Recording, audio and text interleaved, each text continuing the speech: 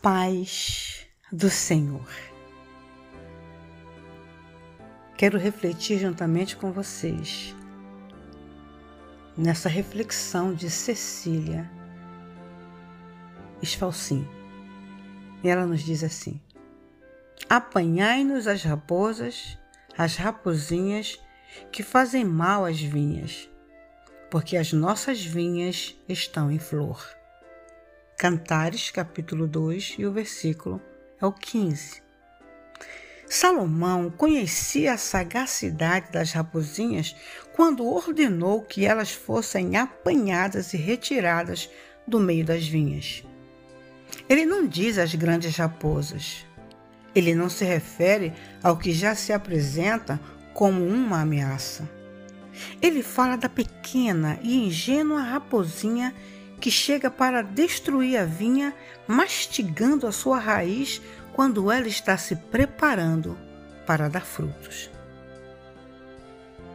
Em um estudo que fiz, diz a escritora, descobri que as raposas são oportunistas e pegam suas presas vivas para ter o prazer de matá-las. Descobri também que elas são astutas, enganadoras, encantadoras e não andam em bandos, agem sozinhas e causam grandes estragos por onde passam. Hoje, exatamente hoje, pedindo a Deus uma orientação sobre uma determinada situação, Ele me deu essa palavra como resposta, que as pequenas e mínimas coisas, aquelas que muito usam o "tem nada a ver", para justificar sua parcela de culpa, é que trazem o mal para a sua vida, para o seu trabalho, para o seu casamento, para o seu relacionamento em geral. Aquilo que é tão inofensivo às vezes pode ser mais forte do que você imagina. Às vezes, por nos acharmos super protegidos e sábios, não percebemos que a porta de entrada das raposinhas é construída pela nossa forma de agir diante daquilo que deveríamos ter evitado. Infelizmente, tem muita gente fazendo delas seu animal de estimação, ao invés de lançá-las fora.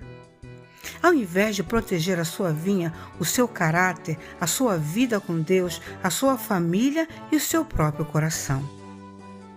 Se deixam levar por sentimentos infrutíferos e se permitem se envolver com aquilo que está lhe causando danos e feridas.